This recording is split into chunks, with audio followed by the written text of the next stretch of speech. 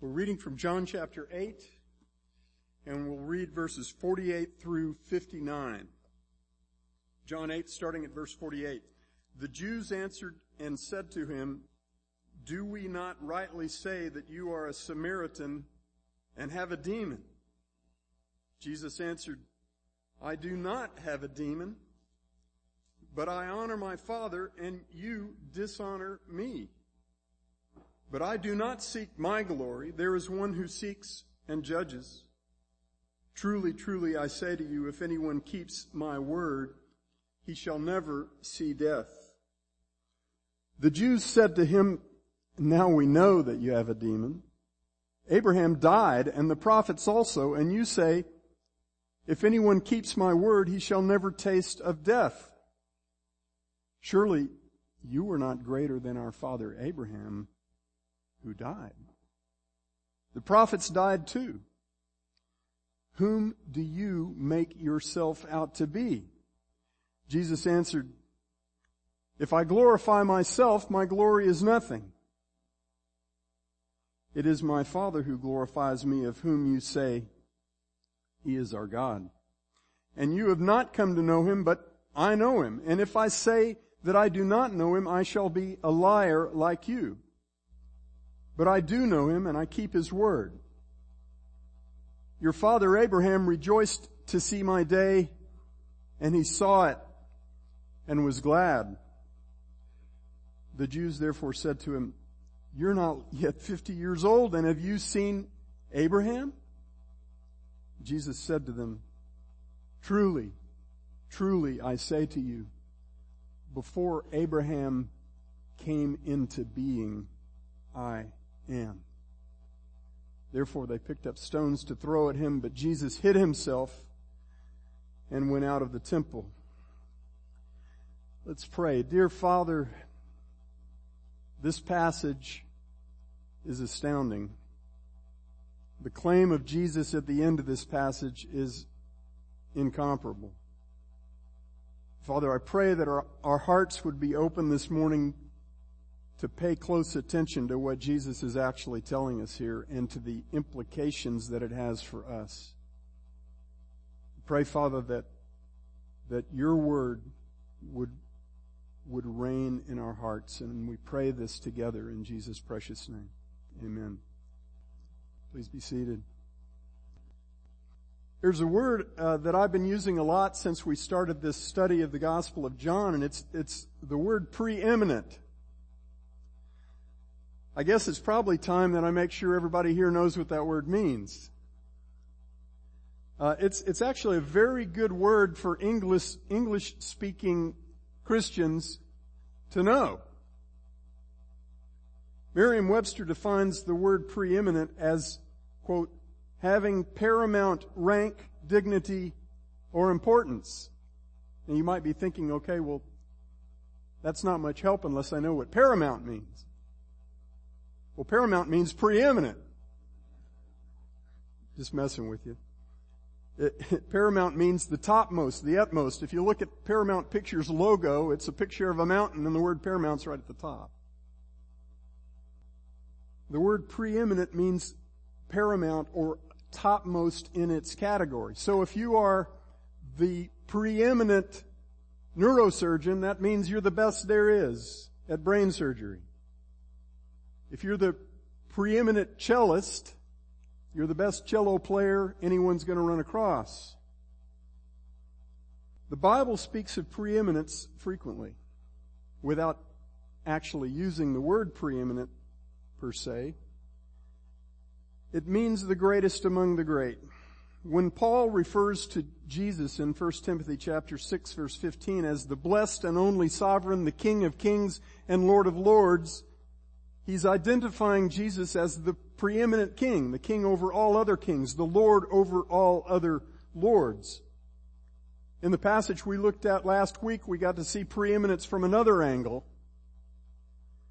Jesus identified the devil as the father of lies. That means that Satan's not just a liar. He's not even just the first liar chronologically. He is the father of lies. He's the preeminent liar, the worst of the worst.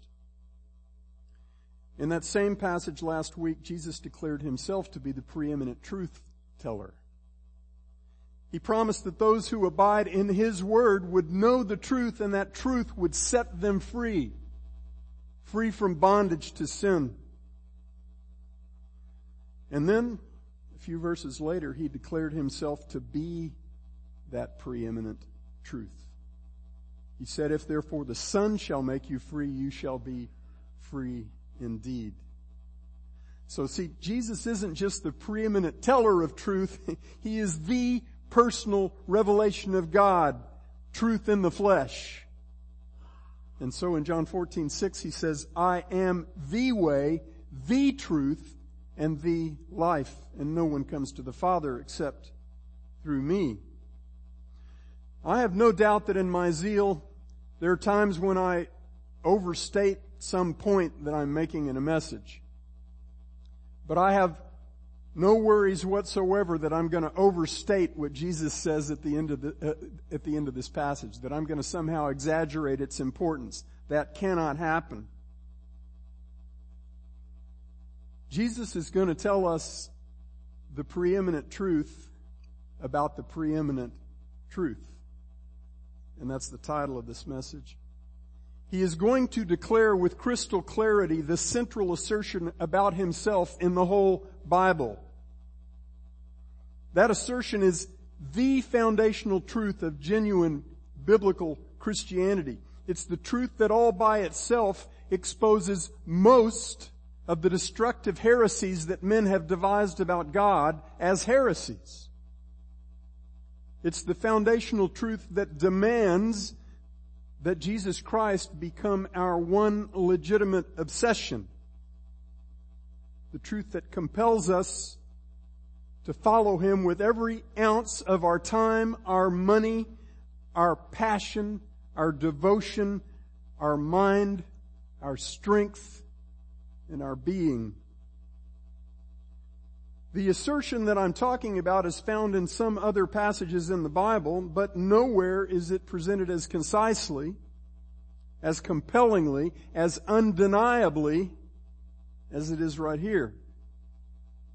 If at the end of our time this morning you disagree with me about how important this assertion that we will see actually is, I'll forgive you for being wrong. At the end of last week's passage, Jesus revealed the outcome for all who pass God's paternity test. Those whose response to the truth identifies them as sons of God. He said that those who treasure the Word of God shall never see death. That's the outcome. If your Father is God, the outcome for you is you will never see death. That declaration is the launch pad for what Jesus says in this passage, and that's why I included verses 48 to 51 from last week in our scripture reading this morning. When Jesus said to these Jews, "If anyone keeps my word, he shall never see death," their response was, "Now we know you have a demon. Abraham died, and the prophets died too. You say, if anyone keeps my word, he shall never taste of death. Surely you are not greater than our father Abraham, who died. The prophets died too. Whom do you make yourself out to be?" Twice in those verses, these Jews point out to Jesus that Abraham and all the prophets died a long time ago. Now, I've mentioned this before, especially when we were talking about Jesus' encounter with Nicodemus, but the exceedingly literal interpretation that these Jews applied to Jesus' words here was very untypical of Jews in their day. The rabbis who taught in their synagogues spiritualized everything. The thought that they would take a statement about life and death and limit it to just physical life and death, that took some tweaking for them. That was a stretch. Earlier in the passage when Jesus talked about slavery and freedom, they immediately went to the spiritual. They knew they had been slaves in the earthly realm over and over. But here, when Jesus said, if anyone keeps my word, he shall never see death, they jump tracks and they assume that Jesus is talking about physical death rather than spiritual death. It's like when Nicodemus said, Jesus talked about new birth, and Nicodemus said, I can't enter another time into my mother's womb.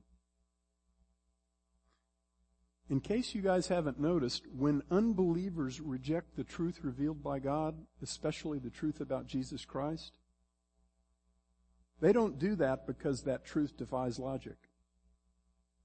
They adjust their logic so that they can reject Jesus. That's actually a pretty good lesson from this passage. They adjust their whole construct of logic to whatever allows them to reject Christ. They submit their logic to their real father, who used to be our real father, the father of lies. And what happens when you submit logic to the father of lies? It ceases to be logical. At this point, these men were enraged against Jesus, even though they had twisted his words so they could make them as unbelievable as possible. They nonetheless actually understood what his words implied about him, about Jesus. Their reasoning went something like this. Okay, Jesus, you're saying that anyone who treasures your words will never see the grave. If that's true, that would make you better than Abraham, the forefather of the covenant people of God. That would make you better than all the prophets of God.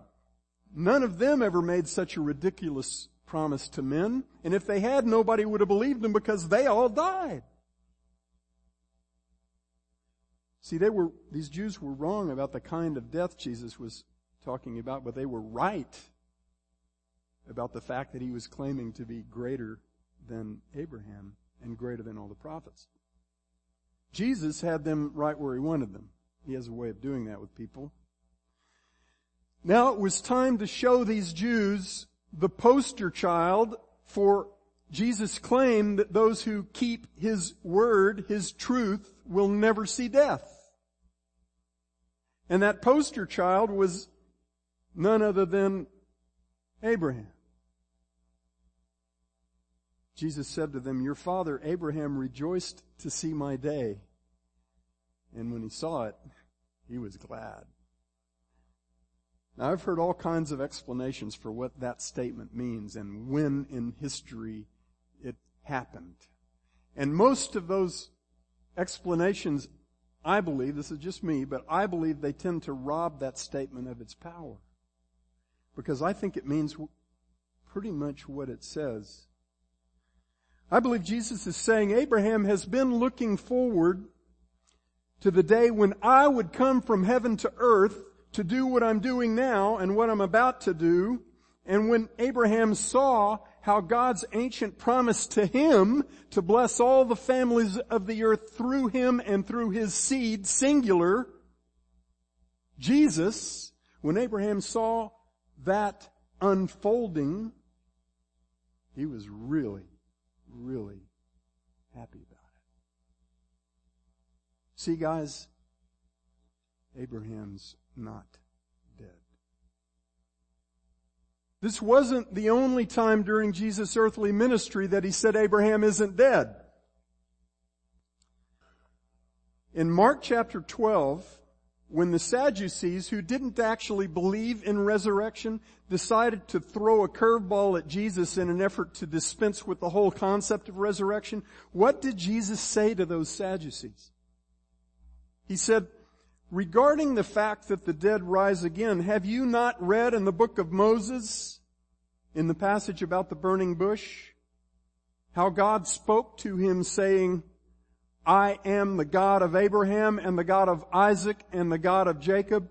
He is not the God of the dead, but of the living.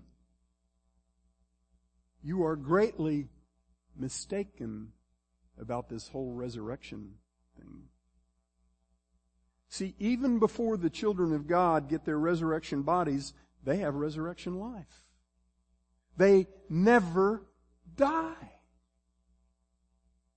The God of Abraham, Isaac, and Jacob is not the God of the dead, but of the living. That means Abraham's still alive. So is Isaac. So is Jacob. And not only is Abraham not dead, but as a child of the Most High God, he's privy to what his father and master is actually doing. That's what Jesus says in John 15 is true of friends and not slaves. They're privy to what their master is doing. Abraham knew this stuff was going to happen, and I believe he had a front row seat to watch God's promise play out just as all the prophets had foretold. Now, if that sounds a little fishy to you that Abraham saw these things happening as they happened, bear with me for a second. Because Moses and Elijah knew all this was going to happen too. Now we get to the transfiguration.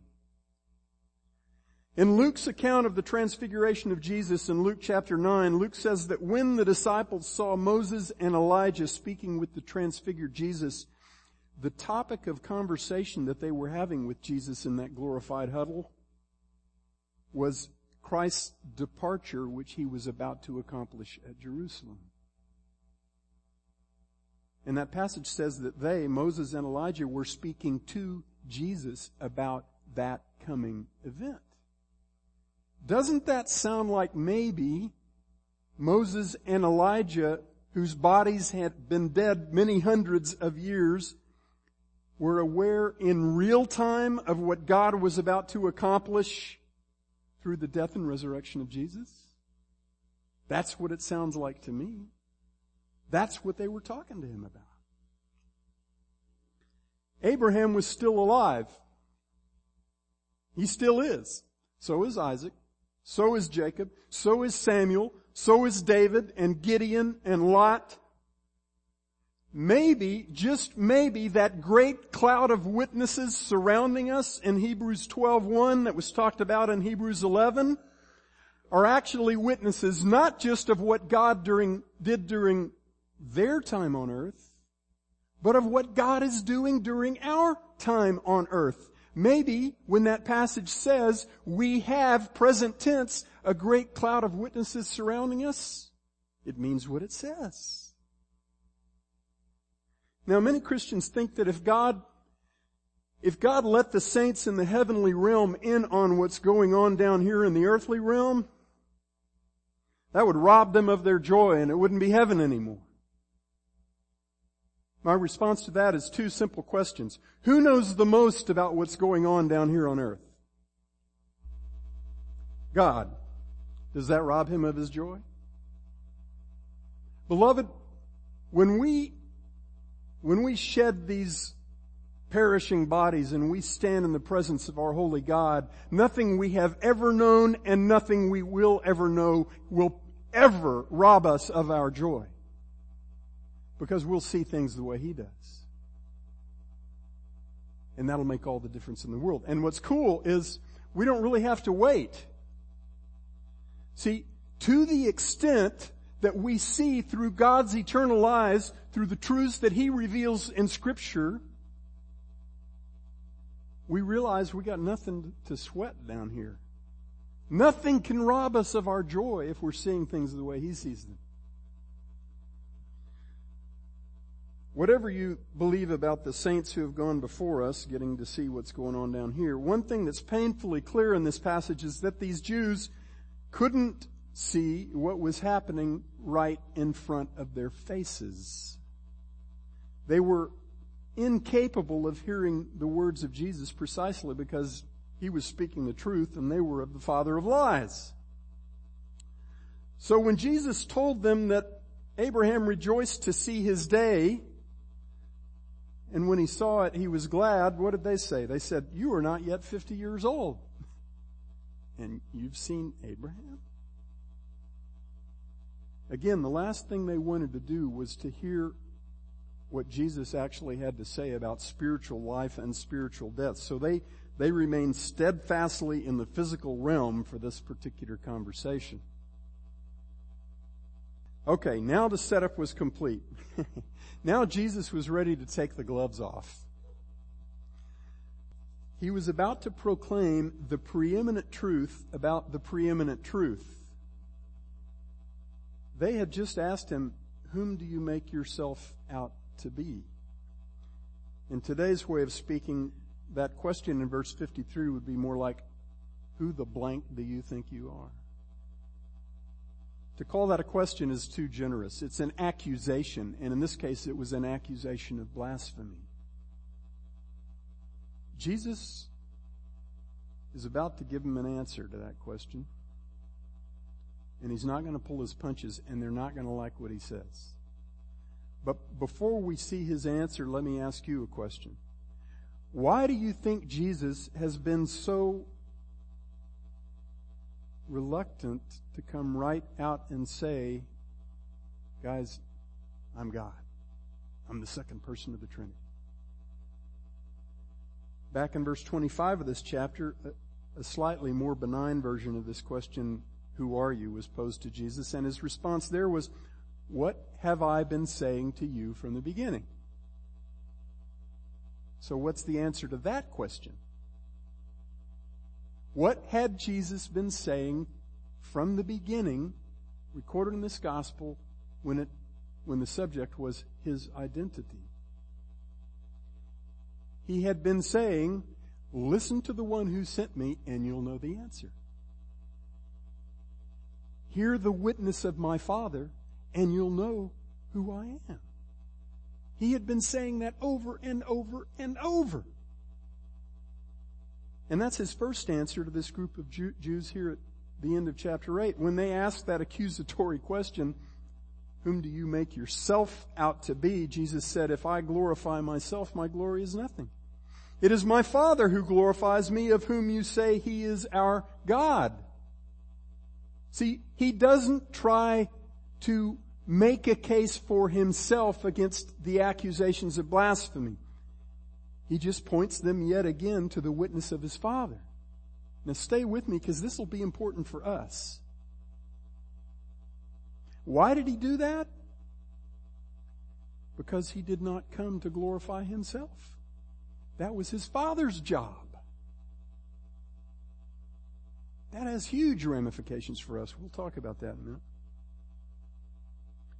I wish I had time to go back through this gospel, passage after passage, to show you how consistently Jesus has held to this approach, always relying on his Father to make his case for him.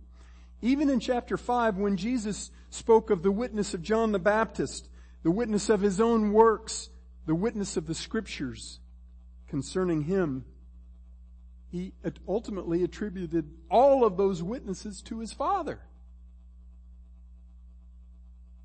Through many witnesses, all of whom answered to God the Father,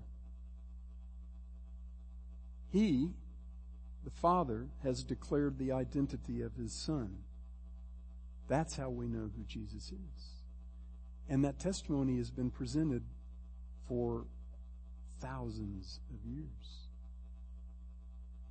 Now in John 8:58, Jesus, who always spoke only that which his Father gave him to speak during his time on this earth, finally declares of himself what his Father has been saying all along.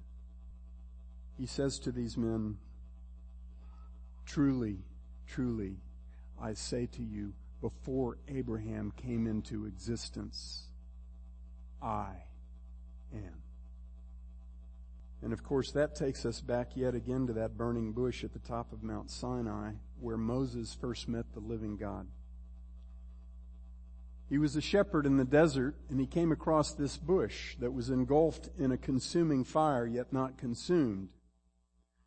And he heard the words, Moses heard the words, do not come near here. Remove the sandals from your feet, for the place upon which you are standing is holy ground. And then God commanded Moses to go back to Egypt, to be God's own ambassador, to demand that Pharaoh, the king of Egypt, release his people from their 400 years of bondage. That's a pretty demanding assignment for a shepherd. So Moses asked God a really important question. He said, when I tell the Israelites that the God of their fathers sent me on this crazy task, and they ask, what is his name? What shall I say to them? And God said to Moses, I am who I am. Thus you shall say to the sons of Israel, I am has sent me to you.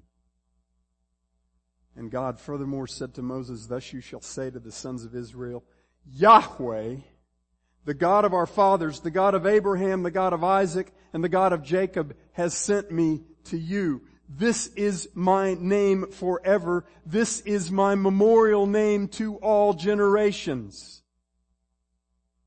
The word Yahweh is simply a variant of the word for I am.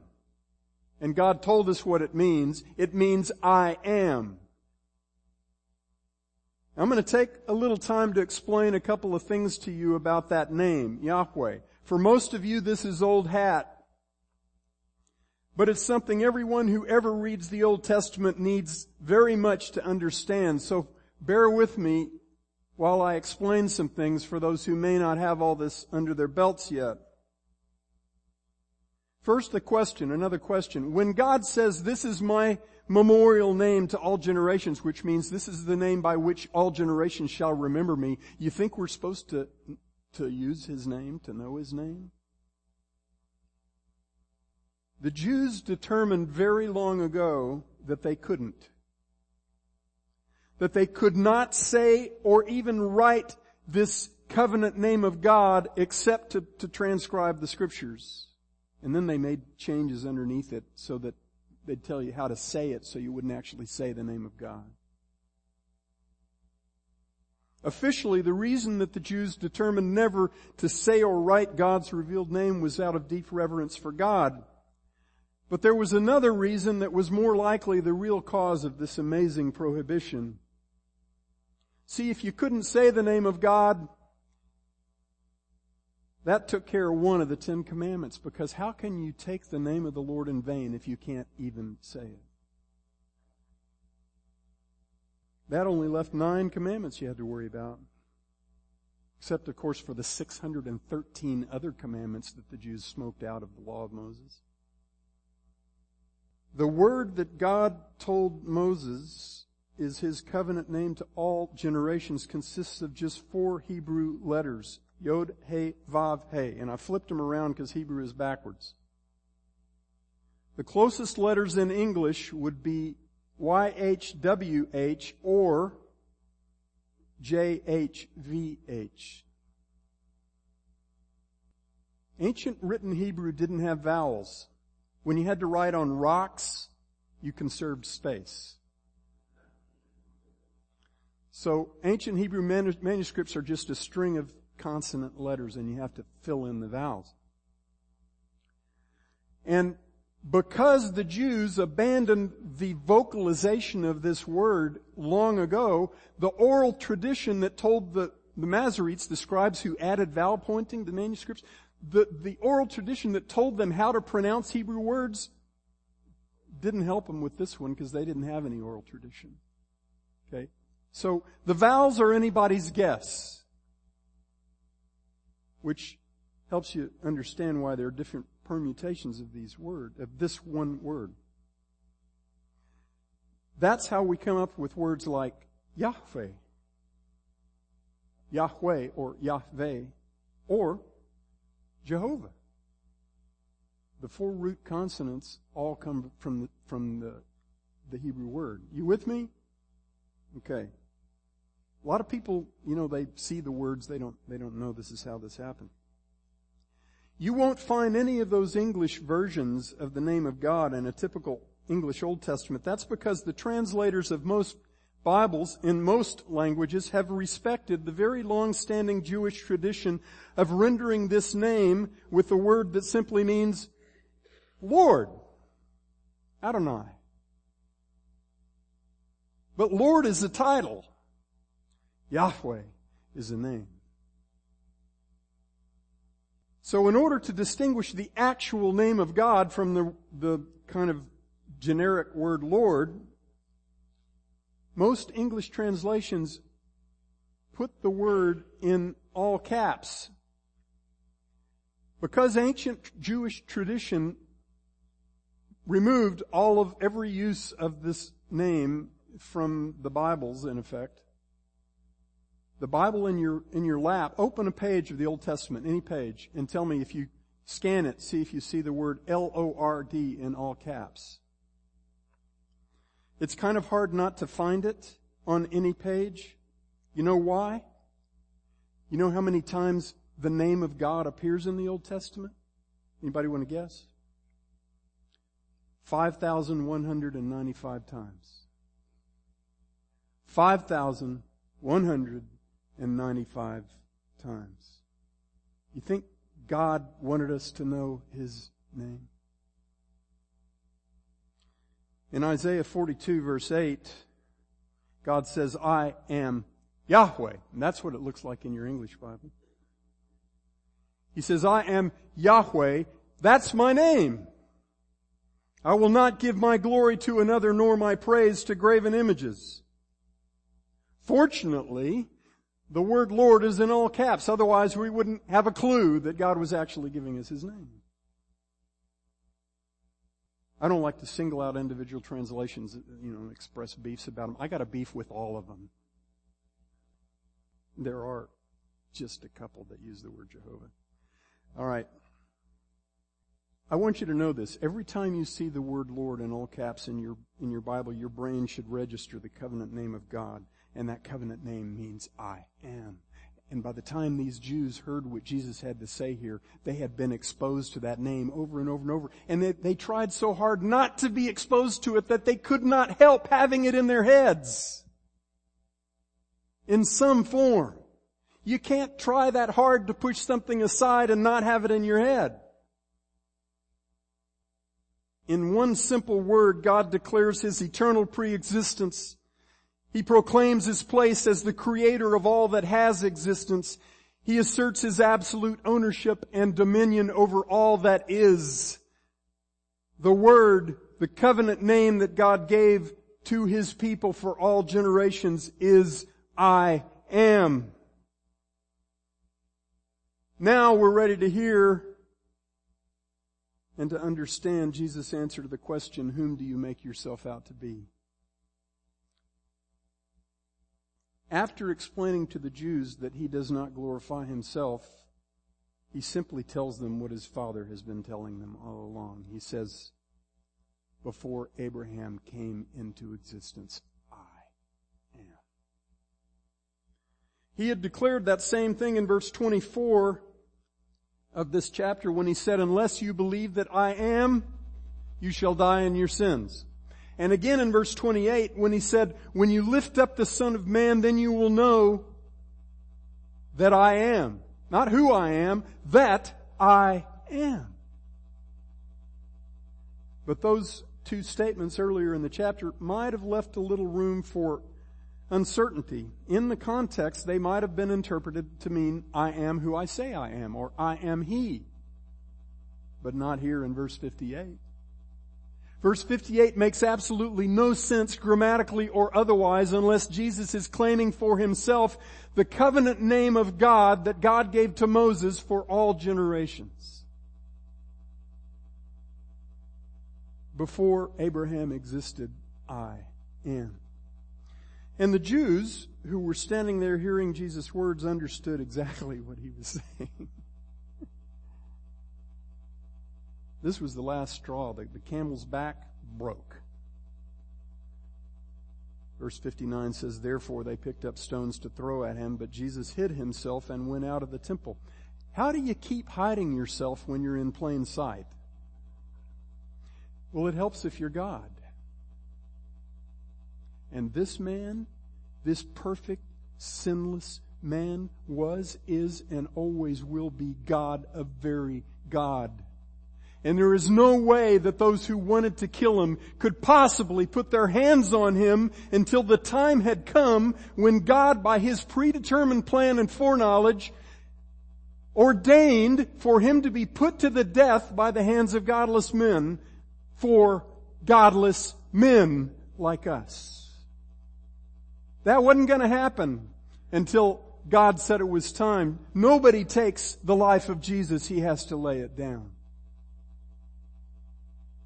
In Isaiah 25, the prophet tells of a glorious day that's still coming. The day when God will prepare a lavish banquet for all peoples, not just the Jews, all peoples, plural, on His holy mountain. That passage says that He, the Lord God, will swallow up the covering which is over all peoples, even the veil which is stretched over all the nations. And then it tells us what that veil, that covering over the nations is. It says He will swallow up death for all time. He will wipe tears from all faces, and He will remove the reproach of His people from all the earth, for Yahweh has spoken. And then Isaiah tells us, this is beautiful. He tells us what we will say. We who get to attend that great banquet, He tells us what we will say on banquet day. We will say, behold, this is our God for whom we have waited that He might save us. This is Yahweh for whom we have waited. No man or woman will ever begin to understand how very, very good the good news is until he comes to realize that the Lamb of God who takes away the sin of the world is God. Jesus, the Son of God, the Christ promised long ago through the prophets in many portions and in many ways, is the eternally existing God, the great I Am. And people, that means that the same God whose wrath you and I fully deserve to suffer forever because of our high-handed rebellion against Him is the God who came down from heaven to earth and lived 33 years without ever sinning and bore the full weight of both the guilt and the penalty of our sin upon Himself. Our Creator did that for us. You don't have to get your hands around that. If you could fit that into your mental categories, your brain would vaporize. You don't have to comprehend that incomprehensible truth. You have to believe it. You have to believe it. You have to believe that your Creator became your Savior. The ramifications of this incomparable truth for what we say to the lost and how we live out our faith in Jesus day by day are crazy huge. I'll just draw your attention to a couple of those ramifications and leave the rest for you to think about for the rest of your natural life. First, as you follow Him and proclaim Him and do as He did in this world, let God worry about your reputation. It's none of your concern. Your reputation is none of your concern. That was part of the focus of our worship this morning. Jesus did not honor Himself. He left that to His Father. And He most certainly intends that you and I will not honor ourselves. In 1 Peter 2 verses 21 to 23, Peter says to every child of God on behalf of God, you have been called for this very purpose, since Christ also suffered for you, leaving you an example to follow in His steps. Does that sound like it's something you might need to do? Here's the example. Who committed no sin, nor was any deceit found in His mouth. And while being reviled, He did not revile in return. While suffering, He uttered no threats, but kept entrusting Himself to Him who judges justly. That's our assignment. It's pretty clear, isn't it? How much do we need to advocate for ourselves in this life? None. You and I don't need to spend a single second worrying about how people respond to us or what they think of us or what they do to us, even to the point of death. Those things are not our concern. As soon as we take into our hands our own vindication, our own defense, we take God's job away from Him, and He's not given up His seat to us. We who belong to Jesus have the same advocate that Jesus had. You think you need any other advocate? Until the day comes that God ordained for your physical life to end, neither men nor demons can take your physical life. Cannot happen. And that applies to everything else about you. No created thing and no created being can touch you without going through God. No way. It's not possible. Read Romans 8 verses 31 to 38. That's what that's all about. Nothing can separate you from the love of God which is in Christ Jesus.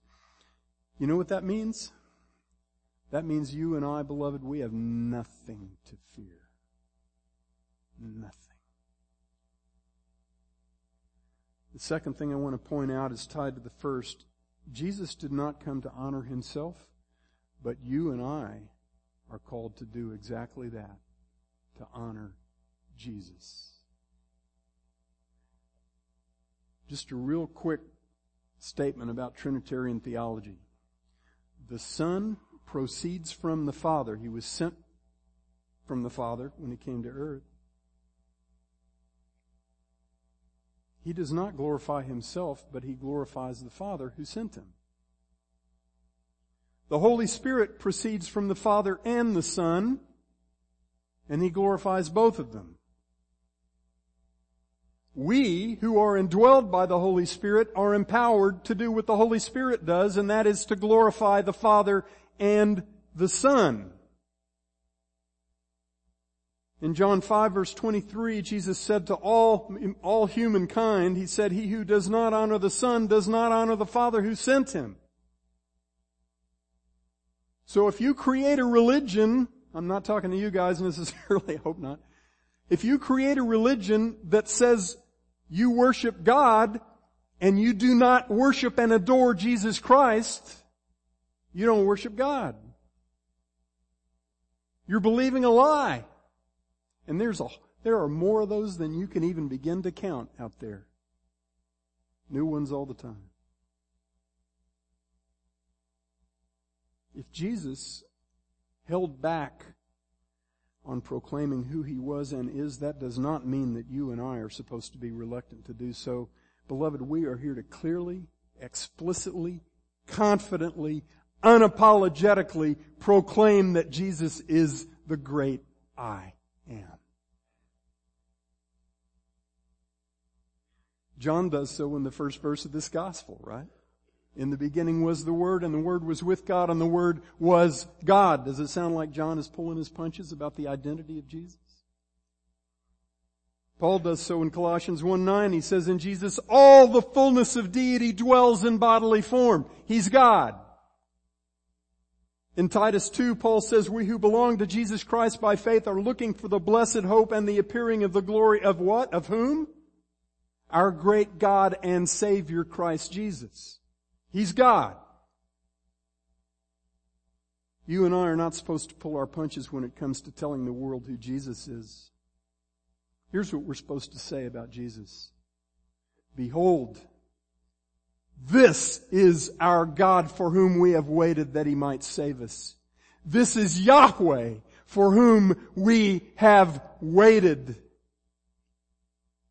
This perfect, sinless man, this Son of God, this Messiah promised through all the prophets, this Jesus is the great I am.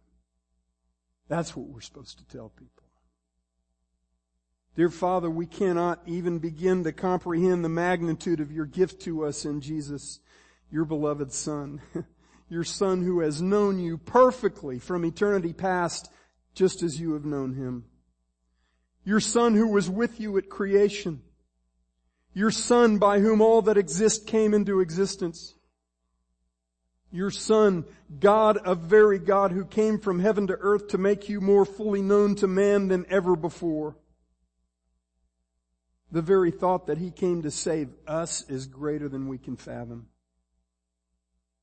We confess with thousands of your holy angels, worthy is the Lamb that was slain to receive power and riches and wisdom and might and honor and glory and blessing. And every created thing which is in heaven and on earth and under the earth and on the sea and all things in them I heard saying, to Him who sits on the throne and to the Lamb be blessing and honor and glory and dominion forever and ever. And God's people said, Amen.